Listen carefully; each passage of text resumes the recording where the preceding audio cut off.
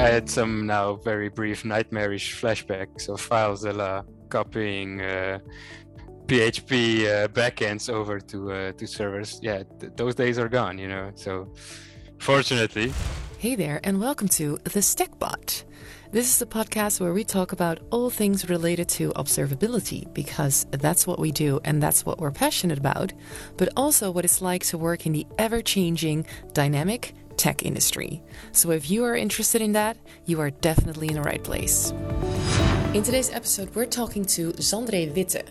Zandré is a senior software engineer and technical lead of our integrations team here at StackState, and that means he and his team work on integrations of the StackState observability product. One of the most important integrations of our product is the Kubernetes integration, and that means Zandré is the perfect person to talk to about observability for Kubernetes environments in general, and more specifically, container runtimes. Because first of all, what does that mean, a container runtime? And second of all, why do they matter for observability, for example? Well, let's get into it and enjoy the podcast. Hi, my name is Anthony Evans, back again with another episode of the Stack Pod. Thank you for joining and listening to us today. I'm joined today by a fellow StackState colleague of mine. As you know, we interview people both internal, external, and in and around StackState and tech and IT in general to get viewpoints and, you know, see what people do. And today we're going to meet with Zandré.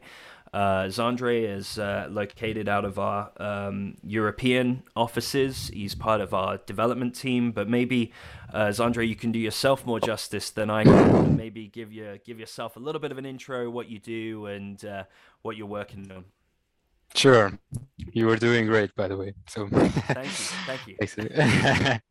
No, so I'm Zandré. I originally from South Africa, hence the bit of the accent. I have been at StackState now for nearly 4 years, just coming up on that. Currently, I work as the tech lead on the integration/ingestion team. Well, let me maybe backtrack a bit. So, of course, started out in South Africa, worked for a bunch of startups. Actually started out doing front-end work, did a few designs of front-end even, but progressively we moved my way more towards back-end things. Found the logs quite interesting to look at, and made myself all the way into the Netherlands. Joined StackState because I really believed in the difference that the product was going to make in terms of visualizing environments and sort of like having been in the struggle of that, being able to sort of like, in one sense, give back to the software community, you know, like building tooling that makes our lives better. As part of StackState, so I lead the integrations team. We touch a large variety of integrations, of course, Kubernetes, OpenShift, AWS being some of them, the more, let's say, interesting, challenging ones. But we also, as part of StackState, we sort of like bring all the data points together. And so that means that we also look at a bunch of legacy systems to sort of bring you this unified observability interface. So that's a brief summary where I've come from, what I'm doing right now.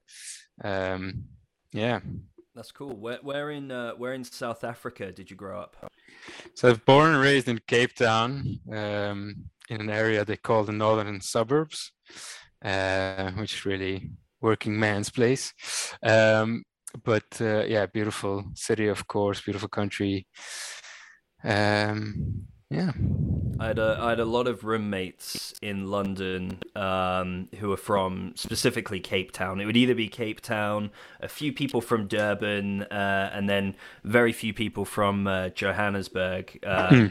And they would get into the UK because of like an ancestry visa or something, you know, and so they would use that to kind of then just come to London. And so I even though I've been to South Africa, I know all about like Boerewors, like the sausage and, you know, the braais that they do down there in South Africa. But it's funny that you mentioned Boerewors because the area I grew up in and I didn't know if this would translate as well, but there's always a joke from the people that sort of live in the suburbs close to Table Mountain, which is the more posh area. They would say this people from behind the Boulevardskirchen, which sort of means like, yeah. Anyway, so I know it well. Yeah, it's funny. It's funny. How did you end up in the Netherlands? Did you choose to go there? Did you go because of StackState? How do you end up in the Netherlands? Yeah, so much to the disappointment of my Dutch colleagues, the Netherlands was not my top place to go in the world. But I've always wanted to work abroad somewhere, you know, being carjacked at some point loses its distinctive flavor.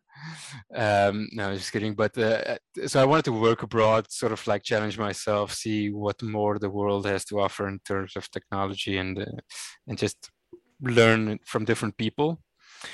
And the timing to come here was just sort of like perfect timing. I just got married to my wife. We were sort of like starting a new life together, and I was contacted by a recruiter to come for a totally different company actually, but in the Netherlands. And we thought like, we're young, just got married, we want to see the world. Now is a great time to do it. And so ended up here in the Netherlands, in Rotterdam, which is now or became my hometown. Is no longer so. I've moved out of the Rotterdam region by 2 kilometers. But that I can no longer say Rotterdam's my hometown. But that's how I ended up in here. It's a great country, love it. Yeah, get to see the world. Yeah, it's one of those countries where I think it's one of the easiest, especially if you're an English speaker. I think it's one of the easiest countries to kind of emigrate to, because even if a Dutch person speaks bad English, their English is usually 50 times better than if I was to go to, say, France, where Yeah. they just refuse to speak English, and you have to kind of adapt to their culture. Whereas I think the Dutch have a little bit more of an embracing culture. They're proud of their background and their language and whatnot, but they don't get defensive when they have to talk English, or No, indeed, yeah. they're pretty good, I found. In fact, to a fault. Like, if you try and speak Dutch, they will just look at you and say, "What are you doing? We speak English." It is. Well, that's now the funniest thing is, like, I think in some sense Dutch is the hardest language to learn, not because the language is hard, but because they will immediately pick up you're not Dutch and convert to English. Yeah. And we've had times where, like, all I said was yes, and then they're like, "You're English. All right, Yeah. let's go." And I'm like, "I'm trying, man. Give me time." So it's so funny, but yeah, it's a cool place. That's cool. That's cool. But yeah, no, it's interesting to hear different people's backgrounds, and especially when you take a leap to emigrate. South Africa, it is what it is, but it's a different culture altogether, right? Mm. Well, I'll tell you what. Let's talk a little bit about tech. Let's do. You spend a lot of time actually working with Kubernetes, and it's a relatively new technology, right? But it is a technology that's being adopted across the board, and Yeah. for people who maybe aren't so technical, who kind of want to know what Kubernetes is.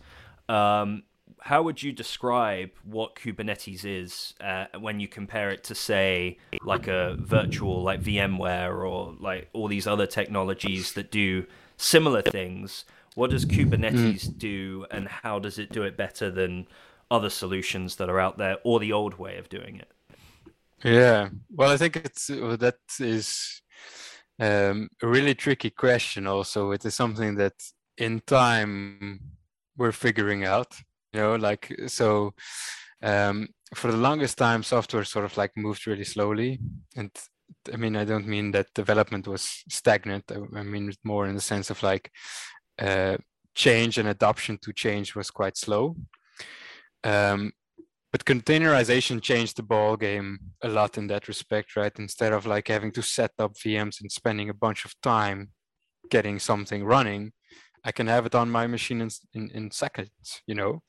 And so that meant that the rate of development and the rate of change has been exponentially increasing over the last few years.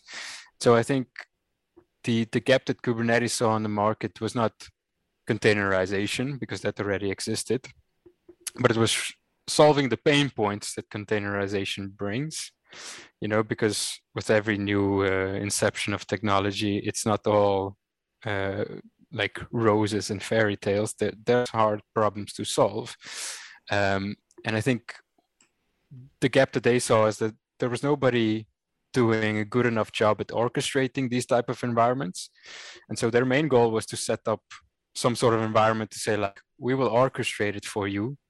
Like, you bring us your containers and we will make sure it runs where it should be, and we will sort of take care of the things around that. And I think it has really changed software as an industry.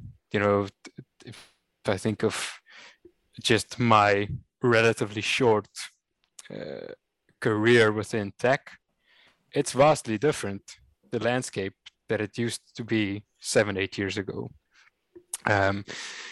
So it is changing the game, and it still is, and it's quite an interesting space to watch. And it's, of course, for us, like being in this fast-paced moving environment brings the challenges, of course, but it really also creates a bunch of great opportunities, and it allows us to create technology and software that wouldn't have been possible a few years ago. So in that sense, really exciting space. Yeah. The way I often view it is that basically Kubernetes is the next iteration of an operating system, right? Because that's what it is. It's an orchestrator, right? And it allows you to focus on very specific services, you know, within the ecosystem of an application. So, you know, I remember in the old days working, you know, with Java applications that ran within Tomcat that then connected to a MySQL database. And, you know, if we were doing an upgrade, we would literally have to restart Tomcat with the new jar file, and it would then take the jar file or whatever, and then it would upgrade, and then you'd have to worry about propagating the jar file across other Java Tomcat nodes that you've got, or Apache Tomcat nodes. Whereas now with Kubernetes, you don't need to do that, right? So if you want to make an improvement to a service, so like if it's a shopping cart within the Amazon.com experience, you can make a change to the shopping cart process, without taking down the entire environment. You can bleed people off the old functionality and then iteratively get them onto the new functionality, and it's all seamless, right? And it doesn't require hours of maintenance and hours of downtime in order to just push, you know, a simple code change, right? Right. Yeah. I mean, I had some now very brief nightmarish flashbacks of FileZilla copying PHP backends over to servers. Yeah, those days are gone, you know. So fortunately, you know, we live in a world where we don't have to do that anymore. Yeah. What would you say? Do you have any kind of experience in that domain, like keeping up with the rate of change? And, you know, have you experienced any of those challenges yourself? Well, for us, I mean, the challenge is always different, right? It's not so much, well, we do develop an application for Kubernetes. We have the added complexity that we're actually trying to monitor Kubernetes at the same time. And so the way you just phrased it now is actually perfect, because it's no longer, you know, if we take your example, you know, you put a new version of your application on Tomcat, change is immediate, and the impact of it is also immediate, and the effect is known, let's say. Now you have that span across multiple teams, potentially multiple clouds. One of the teams that never talks to you changed something that shouldn't affect you, but it always does. And so it now, the amount of data I need to make a decision about why something went wrong just expanded exponentially. I need to know what's going on in my AWS. I potentially need to know, let's say, what's going on in Google Cloud. And what happened on Kubernetes? What is this team next to me doing? All of these things create a bunch of extra communication, which can just be a time waste and a time drain, but also in order to know where things went wrong, I actually need to know what happened. And that now is the complexity, like what is going on in my landscape over time, and how do I backtrack to what the cause of this issue was. The other thing is it's not so immediate, as you said, like you're deploying a new version of your checkout service that's not live everywhere right at the point where you press a button. It actually takes time for that change to apply, and that means that while you making a change right now, you might only see the effects of that change an hour or 2 hours down the line, and then I have to like backtrack what happened in this very fast changing landscape. Which one of these changes actually caused the issue that I'm looking at? So security groups, for instance, great example. That has happened many times. Restricting of policies or things like that, where I used to be able to do this. Now I'm no longer able to. What changed? Oh, someone changed the IAM role. So things like that really become a tricky problem to solve indeed.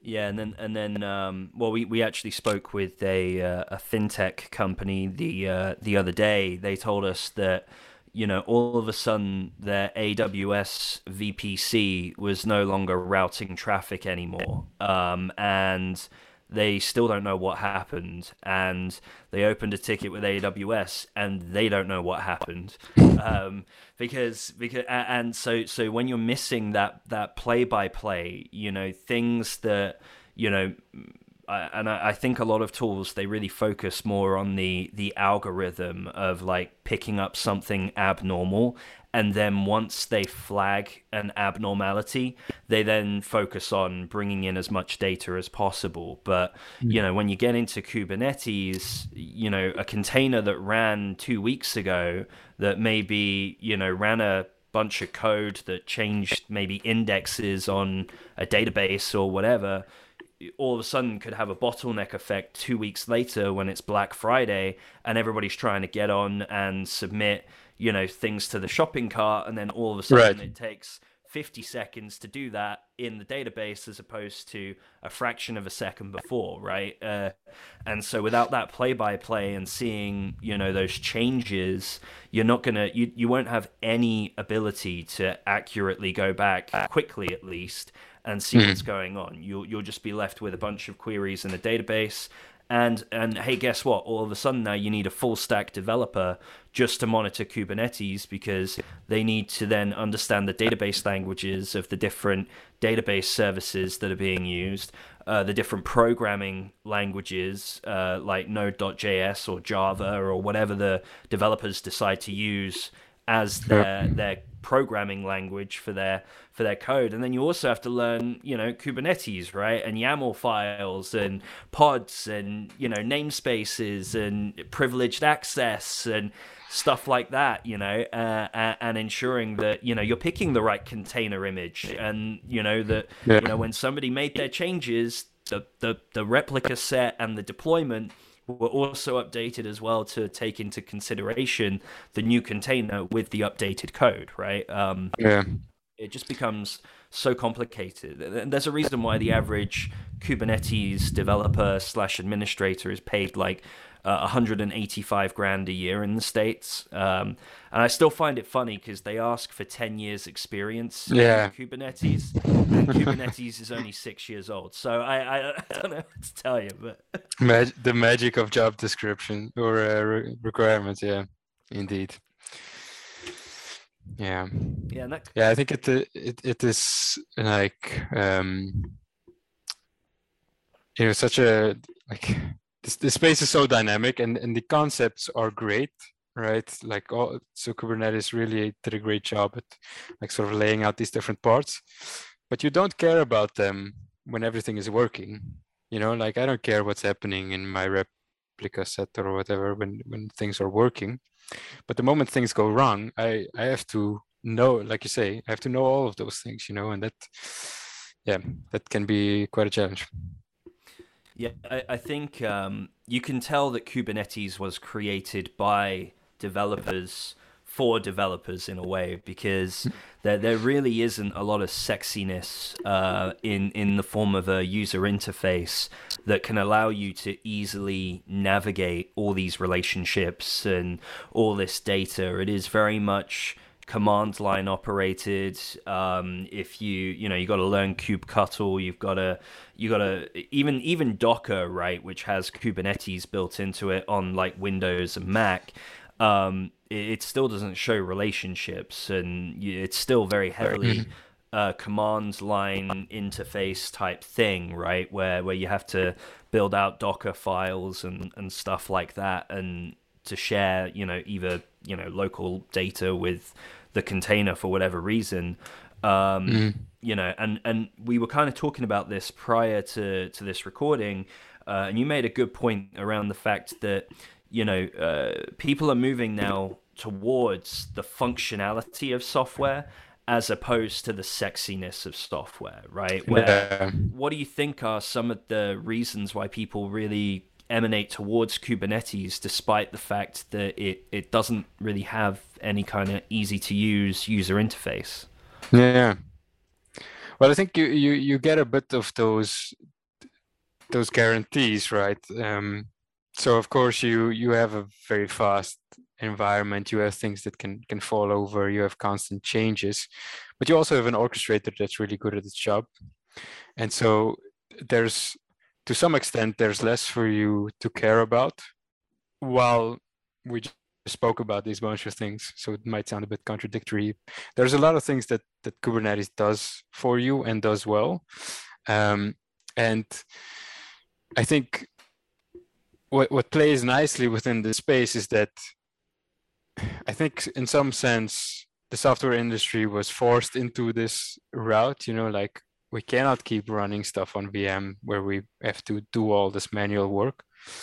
So this is the inevitable route we're going. Okay, let's start building tooling around that helps us to sort of like look at the logs, that help us keep track of the metrics that's going on and things like that. So I think there's of course Kubernetes, but there's a great community and community tools around this, that sort of like that help you do your job. It's not perfect, as you mentioned. Like let's say something like the K9S to sort of look at what's going on in your Kubernetes environment. It does a good enough job to get you away from kubectl, but you sit in that interface and you're still missing a bunch of things. How are my pod or how are my containers related to one another? Which services are they calling? What my interface that I'm looking at today looked like yesterday. Those sort of things, I still have to scrape a bunch of places to sort of figure out what is going on. But all of that being said, the space it's two-part to answer your question. The one is like, yeah, there's a bunch of these benefits. The other thing is I have no option in some sense, So, yeah. Well, my introduction to Kubernetes was really through Docker, and when I first was getting into it, I didn't really know what containers were. I just thought that they were basically mini virtual machines, which is true, right? They're usually, but they're a very focused set of components from like an operating system. So let's say you've got a container, it runs on Linux. You can literally strip away all of the other capabilities from the operating system that you don't need. Just have some of the core capabilities that you need to execute your code, like whatever version of Python or whatever version of Node.js needs to be in the template.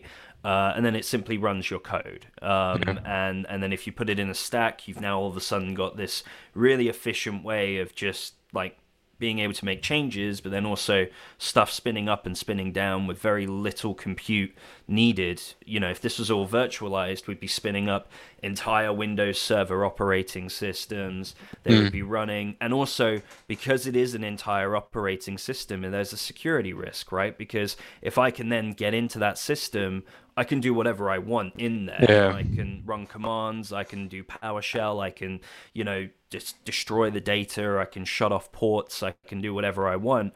Whereas, with the YAML files, you define, a very specific template and set of boundaries for the container. So there's an additional security layer while still giving you that flexibility of being able to deploy code without taking down the entire system, right? No, yeah, indeed.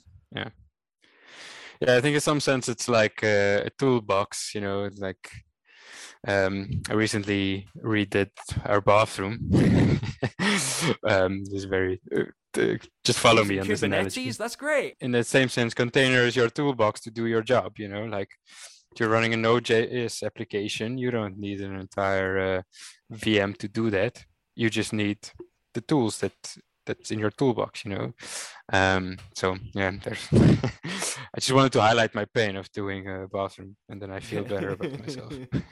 Yeah, just get that out there so you can tell your wife next time. Yeah, exactly. I want to pay a contractor next time to do it. Yeah. So I our marketing person specifically was interested in talking about container runtimes, and a lot of people talk about container runtimes and don't really know what that actually means. It's like a buzzword.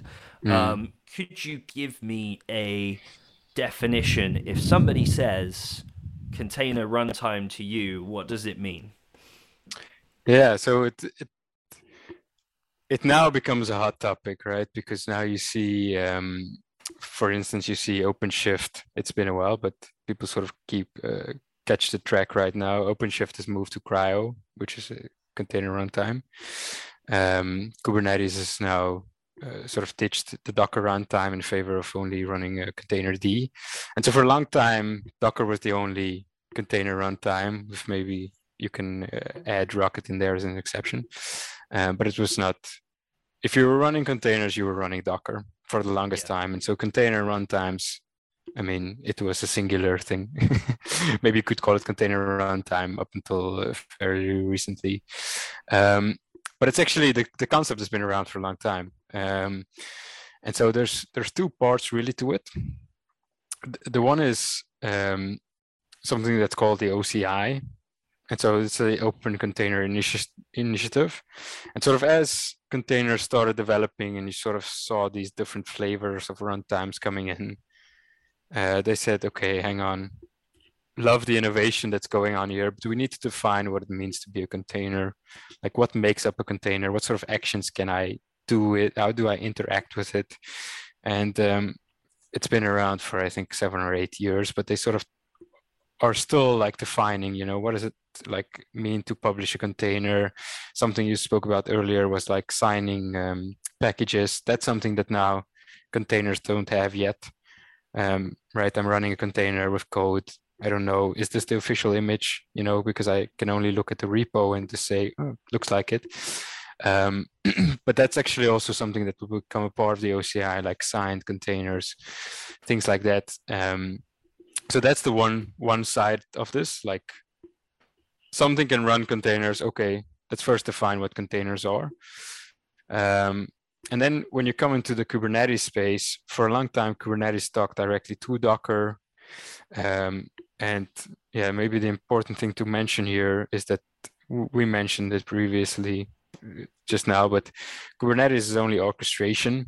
And so it doesn't have the ability to run containers. It uses container runtimes to do that. But they had Docker being their container runtime for a long time. It could direct communication with the Docker shim. As more of these container runtimes started popping up, they sort of did the same thing that the OCI did and said, okay, hang on, we as Kubernetes want to give flexibility because that's part of the buy-in to what Kubernetes is, the fact that I can switch out network layers, I can switch out etcd for a different security store, things like that.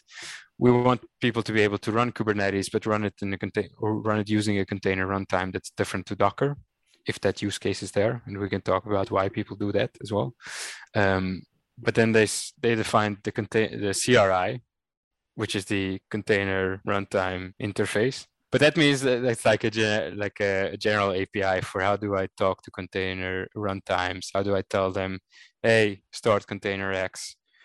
That sort of spec around that. And that sort of like started, I think, this conversation. The ability to run different container runtimes. Why would I want to do that? What benefits do different container runtimes gives me? And I think it really hit it off, and why you're now seeing like a bunch of these sort of discussions and people speaking at conference about container runtimes, where previously that might have been a small crowd. Now a lot of people have interest in it. Is that firstly, now it's really easy. Actually, there's 2 great specs that you just have to implement, and you can create your own container runtime. But also, the more security becomes more important, right? And so there's a bunch of reasons to do it. Some of it is Docker is really heavy. And so something like Containerd says, well, if you're running Docker, you're running part of us anyway, might as well ditch Docker and only use us, things like that. And then, of course, you get some performance improvements, right? Because you're running a smaller subset of what you used to do. And then next to that, there's also security concerns, right? We spoke about the VMs now and what people can do when they get into your VM. To a lesser extent, that is still possible with containers. And so you get things like kata containers, like gvisor and Firecracker, a bunch of these things that sort of say, okay, let's isolate even more what people can do once they get into container. Like, to use the toolbox analogy, let's trim down the toolbox even more to make sure that, if someone gets in here, their attack surface is really small. And so I can sort of like feel more at ease about what is going on. Very long-winded question and a bit of history there to say, that is why container runtimes now become a hot topic, because now I have options, right? Where previously it was Docker. So yeah. That's that's interesting, because when I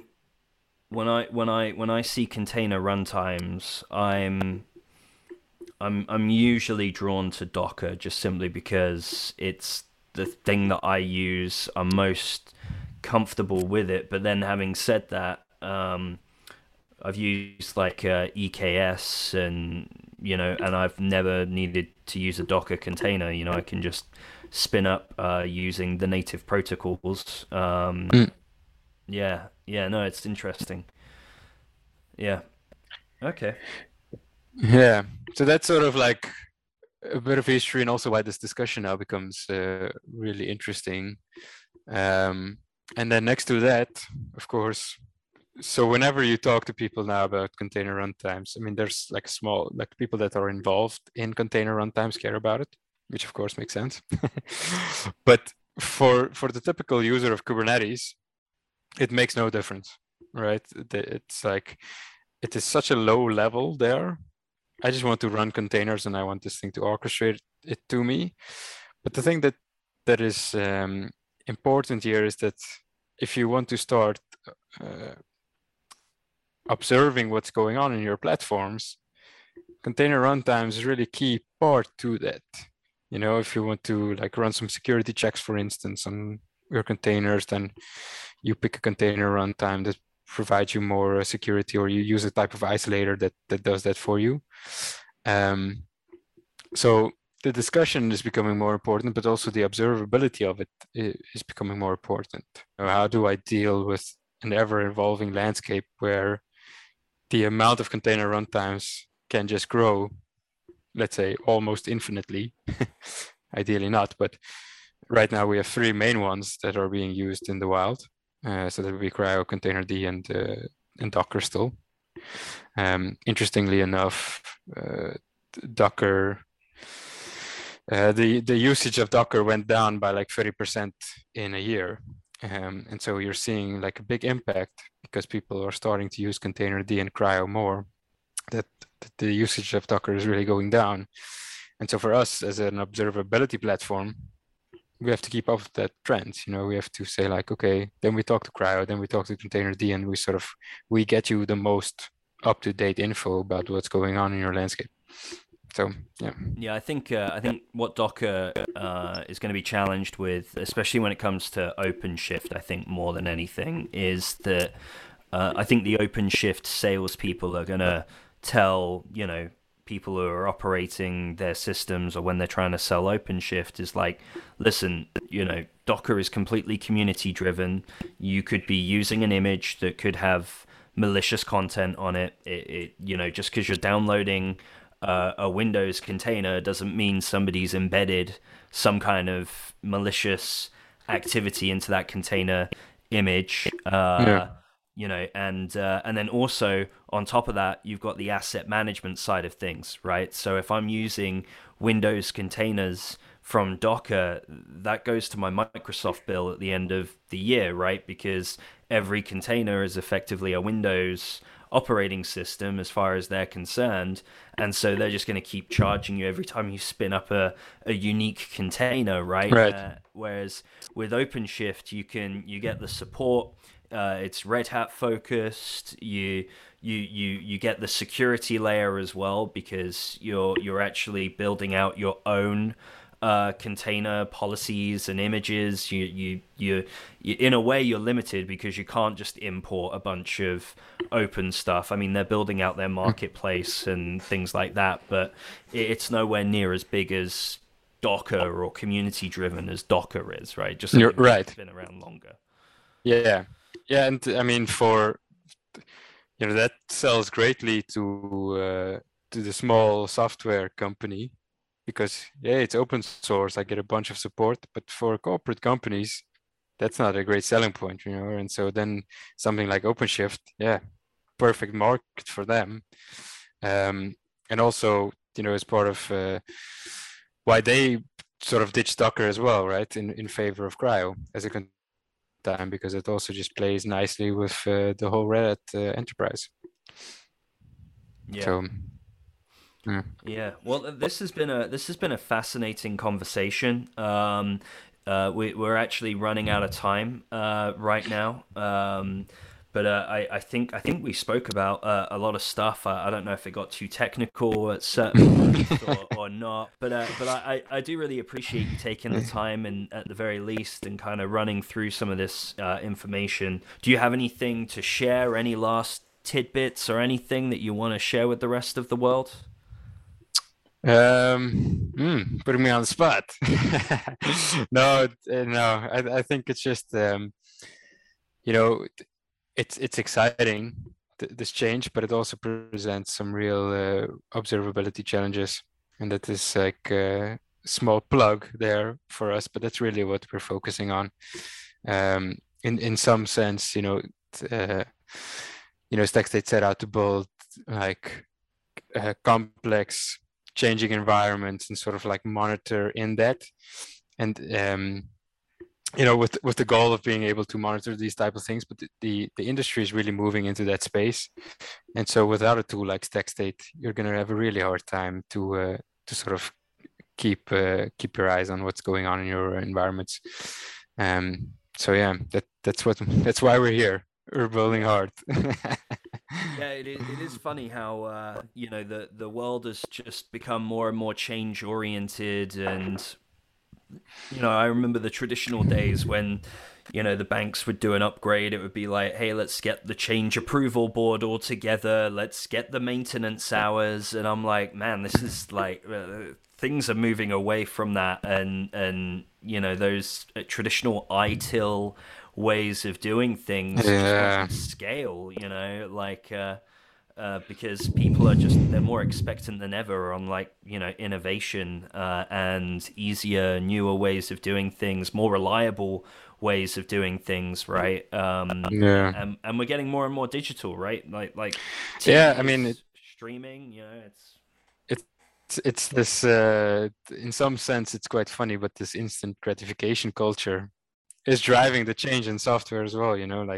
People want their new Mac delivered to them this evening, and so yeah, you need tools like this to be able to create those sort of platforms. Yeah, well, the real reason why we have 5G is because of the containers that it sits on, and the fact now that it can transmit data faster than ever is really why you get 5G. Like that's the secret sauce and why it exists now. It's not because of new microwaves that are going off into the atmosphere. It's a lot to do with containerization, and people are using it every day, and yet they don't know a lot about it. So hopefully this session has kind of helped with that a little bit. But again, thank you so much for your time.